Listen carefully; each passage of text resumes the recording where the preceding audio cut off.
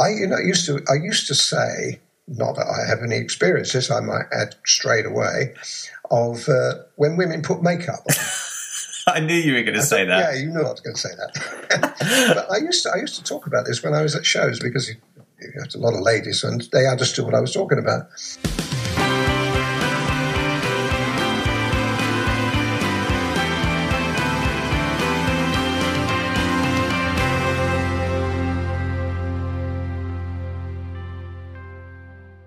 Hello and welcome to Colin Bradley Artcast. I'm Stephen Bradley. And I'm Colin Bradley. And welcome everyone to episode 73. How are you today? I'm all right. Lot of rain out here today. Straight onto the weather. Yes. Well, it's not raining down up here in London. Isn't it? No. Oh, well, it's raining down in Broadstairs. Yeah. Had to have my brolly up today. I went out to post all these parcels we keep sending off. There's lots going on. There's so much we've got to talk about today. We've had a really, really good week this week. Thank you, folks. Yeah, just posting a lovely status to Facebook with you modelling a new product that we'll talk about later on. He's been modelling it for me, listeners, taking lots of screenshots. So you can, maybe I'll post those on the show notes and you can see Dad modelling our new set. That's fun, though. It's fun. Good. They're going to be a great boost, Steve. These are. We've been looking for it for a long time, but it's getting the right kind of product. I didn't want something that was too expensive. The product itself, the pastel half sticks, I've used them before, and in fact, I used to take them around workshops with me because they were very inexpensive, and you get a lot of range because normally. One stick of a good quality pastel, just one stick, could cost you £2 or £3. Really? One. And now we've got 24 set for £9. And this is all we need. If you were a hardened soft pastel user, then you probably wouldn't find these that good because you want something a bit more special. But as far as we're concerned, we're using them as add-ons to the pastel pencil. And even in their own right, they're a nice product. Made by Faber-Castell. What more do you want? And they are compatible better with the pastel pencil than the soft pastel are. I would still be reserved when I say that I wouldn't necessarily put the pastel pencil on top of them. You know, I've been talking about this. Yeah. But you could give it a try. You're more likely to succeed with these than you would do the really soft pastels. So these are, you just said they don't work quite, they work differently to the soft pastel. These are soft pastels, or are these not? Yeah, they call them soft pastels, but they're harder stick pastels. You know, but they're not polychromos hard. No. In between. You've got three levels. You've got the pastel pencil, then you've got the polychromos, and then you've got these, and then you've got the soft pastel, the really soft pastel, really oily. Rembrandt, Sennelier, these, and they are Unison is another one. These are really soft, and those are the ones that I used to use Rembrandt a lot. They're very, very messy, though. That's the only problem with them. These aren't quite so messy as those. You're still going to get a certain amount of dust with them, though. You can't avoid that. But you do with polychromos as well. You get less dust with them than you would with the soft pastel, and you get less dust with the pastel pencil than you with polychromos. It's all decreasing degrees. But what we're looking for, Steve, is to have a nice rounded look to everything. And I've used the soft pastels, and I know people have probably got them already. If they have, they wouldn't want to buy these. But I think it's going to be a welcome addition. Good. Excellent. Well, people can buy those. They're on the store now for $8.95, set of 24. And, I've only got 10 boxes, Steve. Well, people are going to have to grab them quick. Yeah, but we'll get more in. So if these go like the colour shapers, the ivory colour shapers, we're going to sell out in no time. But don't worry, because Faber-Castell have got good stock of these, and I can get them within a couple of days. So we haven't got a problem. Great. If we are inundated. Great. Okay. Well, then that's the product update. So let's dive on to your questions and feedback. So this week, we sent out an email, and we weren't quite expecting the reaction that we got from it. It was a little story, rather than send the usual newsletter out of, here's all the updates and here's loads of blog posts. We thought we'd tell a little story, and people would have heard the story before, but perhaps not in the detail that we told it on that particular post. And we definitely weren't expecting the reaction. So shall I read the initial email out? I think that's a good idea. In case someone listening who didn't receive it, they wouldn't know what we're talking about. Yeah. So this went out on Tuesday, Wednesday, and this is effectively your story, but I'll just read it out because I've got it here. When I was a kid, there was no television to watch, no computer games. All we had in those days was the radio. Drawing, I suppose, at that time was the only outlet we had. From early on, I remember drawing anything and everything. One particular picture I remember doing at school was of a firework display. I did it on dark paper and was using coloured chalks. I put in a bonfire using a mixture of red and yellow and about a dozen little people. I also put fireworks in the sky going off. I couldn't wait for my teacher to come round to me and see what I had done. I was so proud of my achievement and thought, he's really going to like this. When he finally came round, he said, "That's rubbish. You'll never be any good at art." I was 11 years old. You can imagine how that made me feel. It's not only a downright nasty thing to say, but also confidence shattering. Because of this, I was under the impression I was never any good and never would be. Although the experience was traumatic, in the end, it did me a huge favour. Despite this, I continued to draw. When I was in my late 30s, a friend saw some of my drawings and changed my opinion. He said, "These really are quite good." I started to reassess my ability and took my pictures off to a professional artist to look at. My passion for drawing had returned. I tried watercolour, pen and ink, acrylic, oil, and then found the one that really spoke to me, pastel pencils. Never did I think that 30 years later I would be showing students all around the world what I have learned and how to draw pictures of their own. It occurred to me how many others have been told the same as me when they were young. Well, let me tell you something. Everyone can draw. The artwork that is shown to me on a daily basis proves it. I don't believe in critiquing, but I do believe in providing positive feedback to help my students grow in confidence. Because of my experience when I was younger, my approach to teaching has become very positive, and I'm privileged to be able to inspire others. As of today, I've added the 65th project to my website. I can teach how to draw this beautiful owl using pastel pencils. Thanks to the wonders of technology, we are not limited to a space on a DVD or time on a TV show. I can show you all the techniques in detail. 3 hours to be exact. So there, the last bit is about the OWL project, which we can talk about later. But the point was the story precursing to that. We spoke about it. Well, episode 2, I think, of this podcast. That's right. That your teacher said that way back. Yeah, your teacher said you would never be any good at art, and how wrong was he? It seemed crazy. What has amazed me with the feedback, and we're going to read a few out that we have got in, that so many people had the same experience. Yeah. And how sad is it that, when you're a child, particularly when you're a child, you're so impressionable. And when somebody says something, you believe them. And you go on believing them. And when you get older, you can try to shrug it off a bit, but you can't shrug it off when you're a child. It stays with you. It's not easy. So I think these people are so wrong, and I cannot understand the mentality of a professional person like that doesn't see the harm that they're doing. Anyway, enough of that soapbox. Let's get off that. Yes. But I've been proved right because of all the things, and so we're going to read some out. Yeah, let's start with Megan. Megan has replied, "Dear Colin, thank you so much for sharing that heartbreaking story. It's terrible that a teacher could say something so awful to you. People don't realise it takes 100 pats on the back to erase one negative comment made to a child. I'm sorry that it affected you, but how wonderful that you can now look back on that situation and know you learned from it.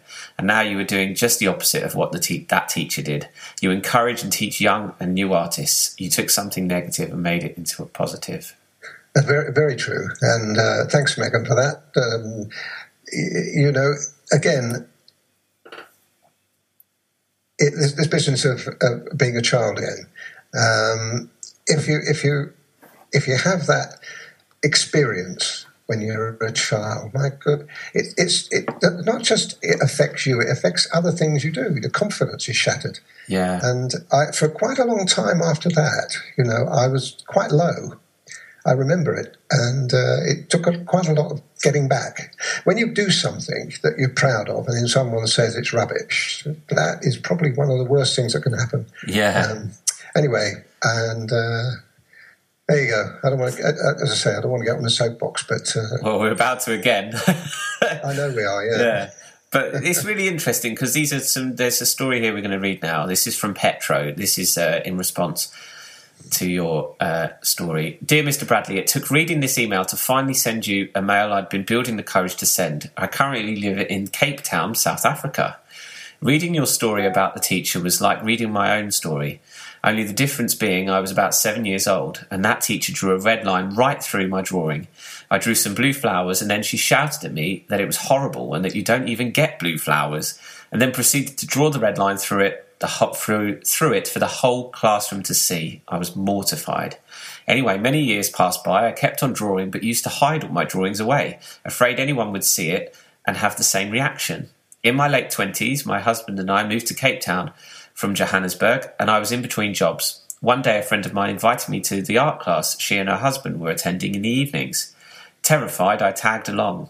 Afterwards, the art teacher told me to not stop drawing, and a tiny little fire lit up inside me.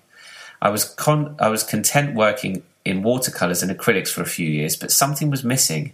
One day, about 18 months ago, while recovering from an operation, I took up my coloured pencils and started drawing a small owl. I ended up with 4 owls and a pink rose painting. Then I discovered your charging bull elephant video on YouTube, and my world turned upside down. I bought a set of pastel pencils and never looked back. Ever since then, I've watched everything I could find of yours, and I'm sure I must be the greatest admirer of your work. I love the way you teach. You are so confident and so very patient. The other day I came across your website. I'm ashamed to say that I have not yet subscribed, mainly because of the current RAND value. Well, that's again, fantastic email and a fantastic story, but how sad again. In a way, that's probably even worse experience than mine. First of all, she was younger when it happened to her. Yeah. And secondly, putting a red line through and destroying your picture is the worst. I just cannot imagine the impact that must have made. And it's certainly, Petra goes on to say that it did have quite a difference. But I'm ever so pleased that she's come back. And I've got to tell, and a lot of people would have already seen it, she sent me a couple of pictures, and one of them was of a cat. And it was stunning, absolutely stunning. And we put it on the Facebook page. So, folks, check it out. Brilliant. And you'll see that this is a talent that was hidden away for so long, and now, thank goodness, it's come out. And she can only look forward. It's got a natural talent for pastels anyway. It was so nice to see. So thank you very much for that. Thanks, Petro. Thanks for sharing your story as well.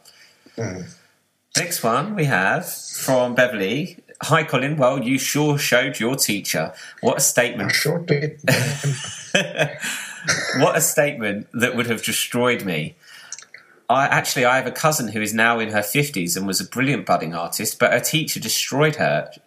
She stopped drawing and took up hairdressing. How some people can make or break you. I'm still heading towards joining, but I cannot at the moment. I look forward to seeing your new patterns. Warm regards, Beverly.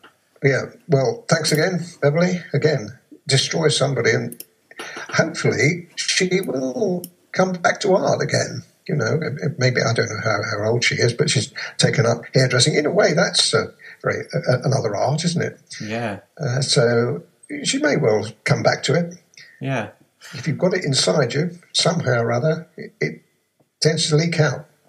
I didn't really start up until I was 40, just before 40. So, took that long for it to happen to me, but when it did... It did. It did. Never too late. Yeah, never too late. Great. So the next one, final one here, well, I think you've got another one, but the one here I've got is from Jackie. Hi, Colin. As we are of the same era, I think it was a case of being perfect or being no good. My teacher once sent for my mother to come in and look at my artwork, which was on the wall at my junior school. My mother took one look, burst out laughing, and asked what it was. I've had this all my life, as she was a perfectionist, and I must admit that whatever she turned her hand to, she could do. I was taught to knit and crochet at 3 years old, and from then on I had to learn various things. But I could only do what she said. Even when I was older and married, she still criticised what I did, and it was still never good enough. I must admit, it got to the point where I just ignored her and pleased myself, otherwise I would have been a wreck. Good for you. Good for you. That takes a bit of courage, especially when it's your parents. Yeah. Goodness me. I mean, teachers are bad enough, but when it's your parents that have got that in for you, well, again, very sad. Very sad. But, you know, even against all this, these bad things, there's always a good thing that usually comes from it. In my case, it was when I started teaching, I knew that I was never going to be like that teacher was. And I changed my attitude and, you know, we've ended up where we are now.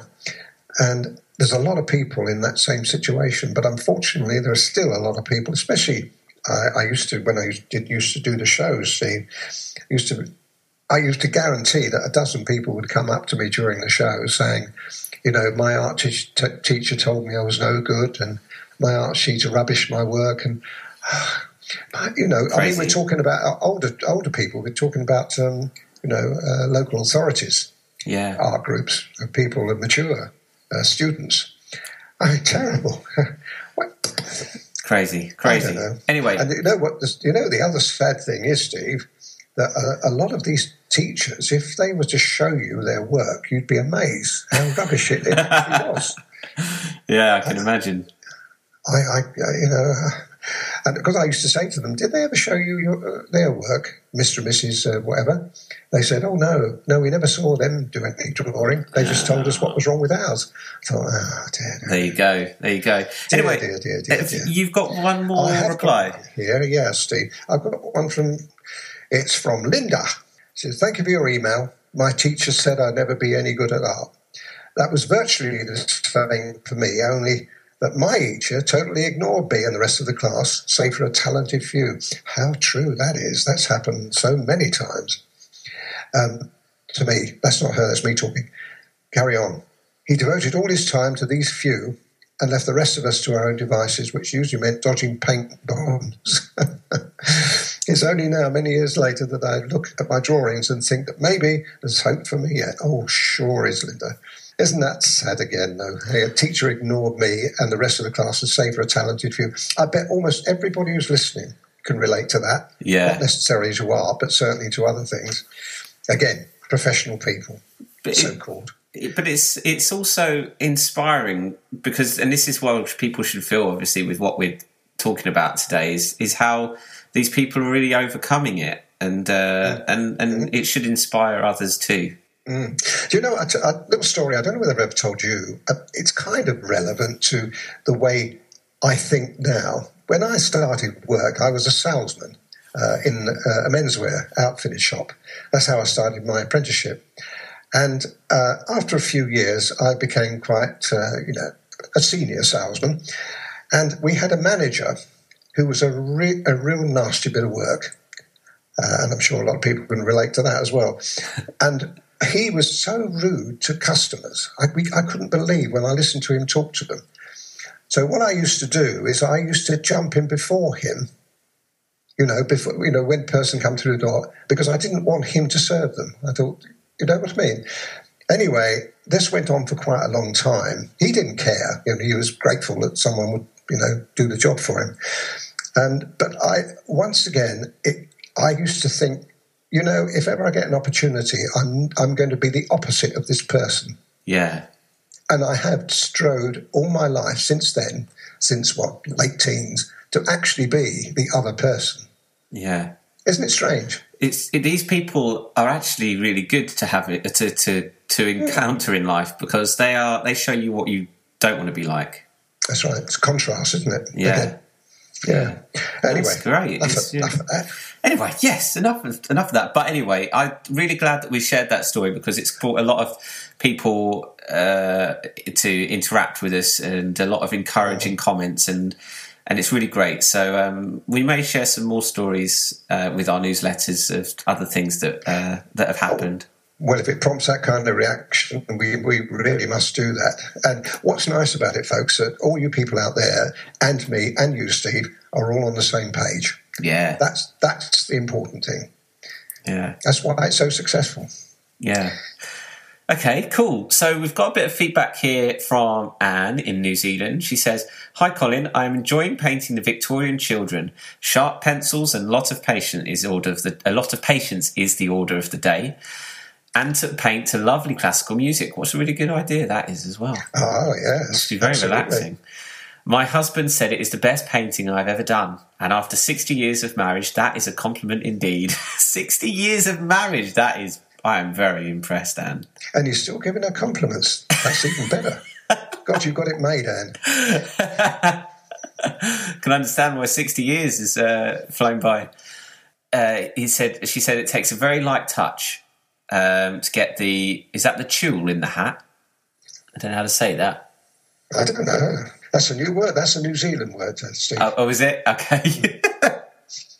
Anyway, with the hat, it takes a very light touch. And you did it with excellent taste. Thank you for a wonderful lesson. That's lovely, Anne. Yes, and I'm ever so pleased too, because when I first looked at those children, I thought, I hope this is not going to be too difficult, but it's proved not to be.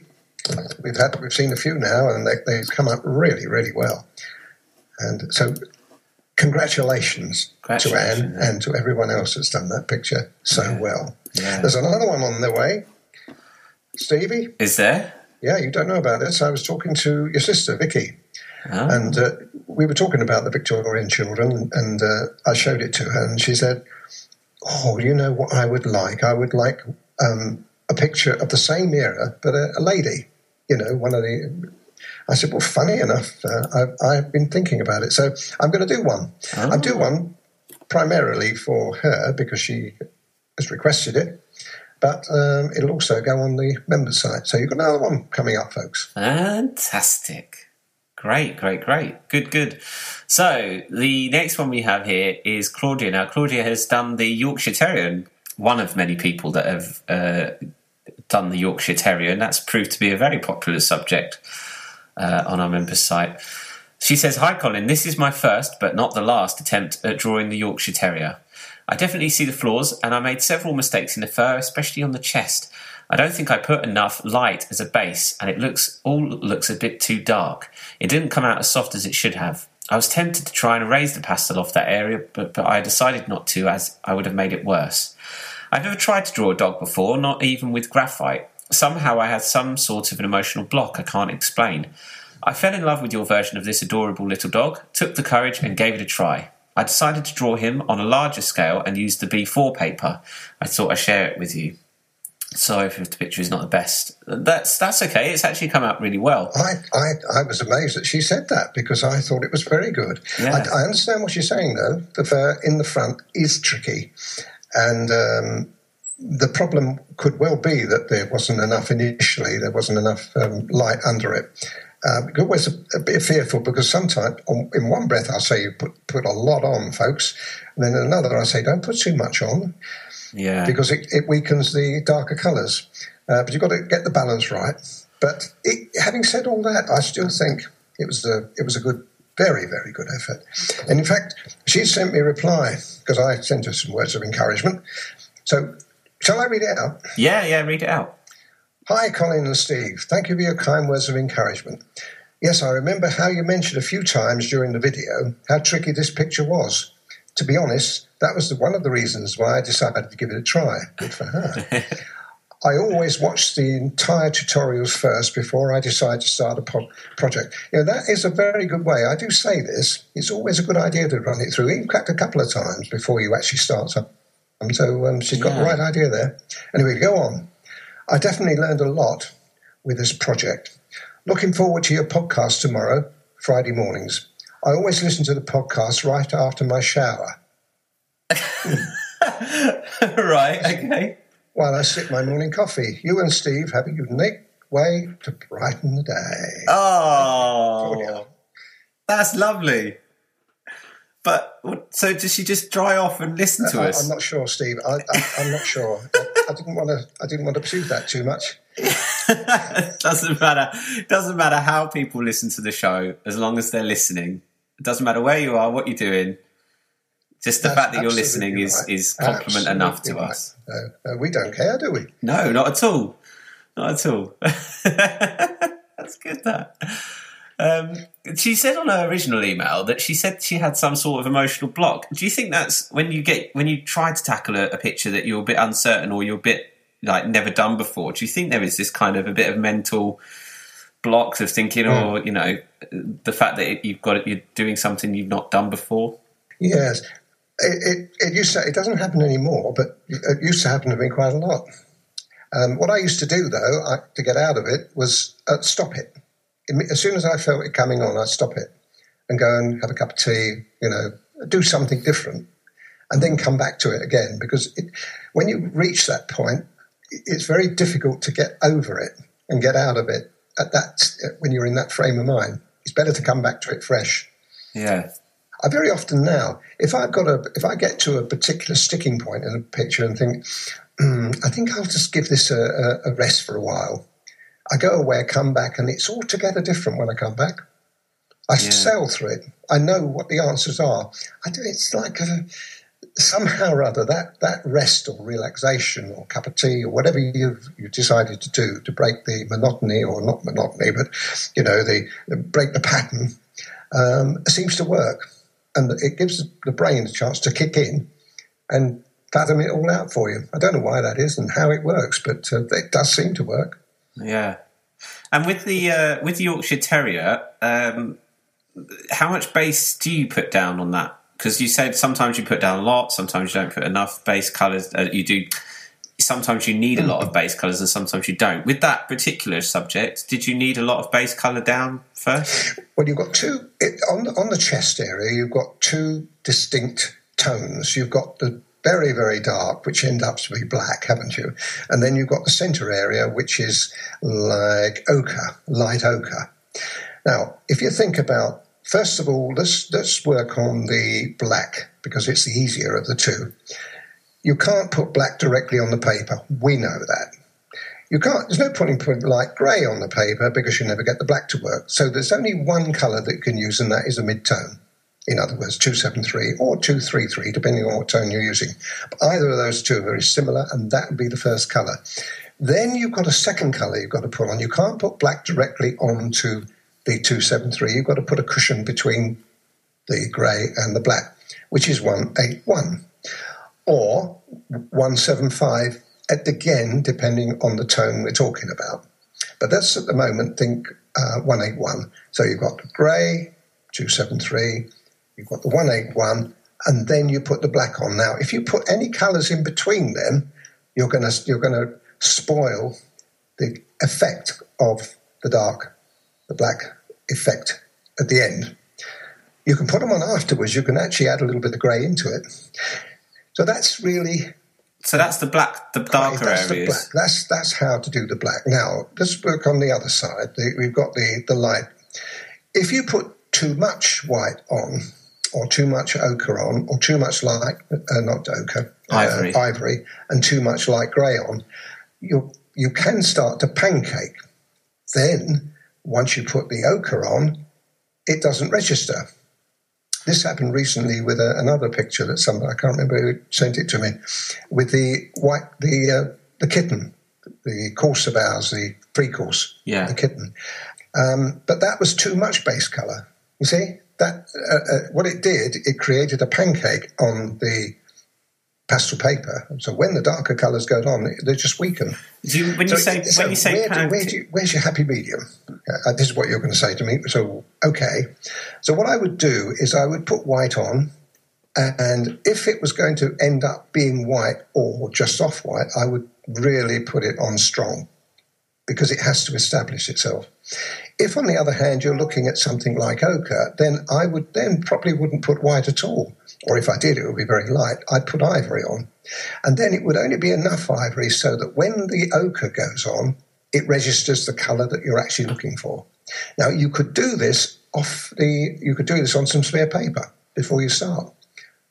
Do exactly what I've just told you on spare paper first, and you will see that if you put too much white or too much ivory and you pancake it on and put the ochre on, it'll go weak.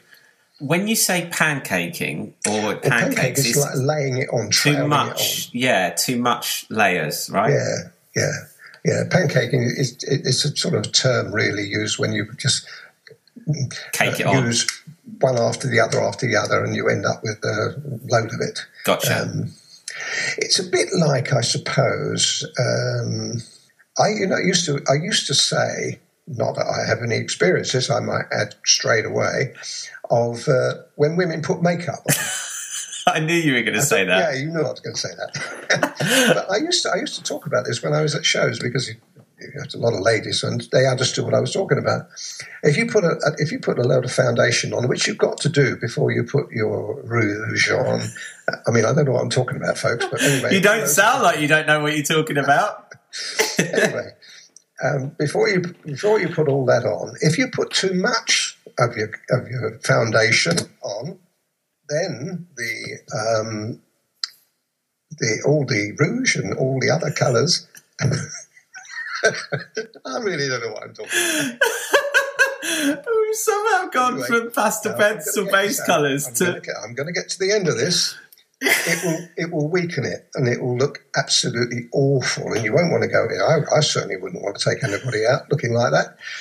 On the other hand, if you just put just enough on, and then you put the colour that goes on top, the rouge that goes on top, is going to look pretty good. This is a full service this week. We've moved on from pastel pencils to makeup. So if anybody out there has got any makeup problems, perhaps you could just email me. Not I won't solve them, but we'll have a bloody good laugh, I tell you. And I wouldn't take the advice either. Oh, no. Not after that exhibition. Yeah. No, I've watched my wife, and I know what she does. And you've learned from the best, yeah. Yes. So she does it right. Okay, good. I just want to mention this last one quickly before we sign off. Juliet wrote to us, and she said, it prompted me to mention something. So she said, I've just downloaded the exercise for portraits, which incidentally I find excellent. I was amazed at the number of colours you used, but I am very new to this medium. How can I find out the correct names for the pencils, which only have a number? So recently, we've been working with our suppliers to get a better colour chart reference sheet for the Faber-Castell Pitt range, and we've now put that up on our website, on our Facebook page, and on the art store under the individual set of colours. So if you want a reference sheet, high resolution reference sheet with all the colour numbers and the colours on, then head over to either of those places to grab it, download it, print it off if you want, stick it on your wall, or have it handy when you're doing your artwork. It's hopefully going to be a good reference. It's a great innovation. Yeah, I think it will work for people.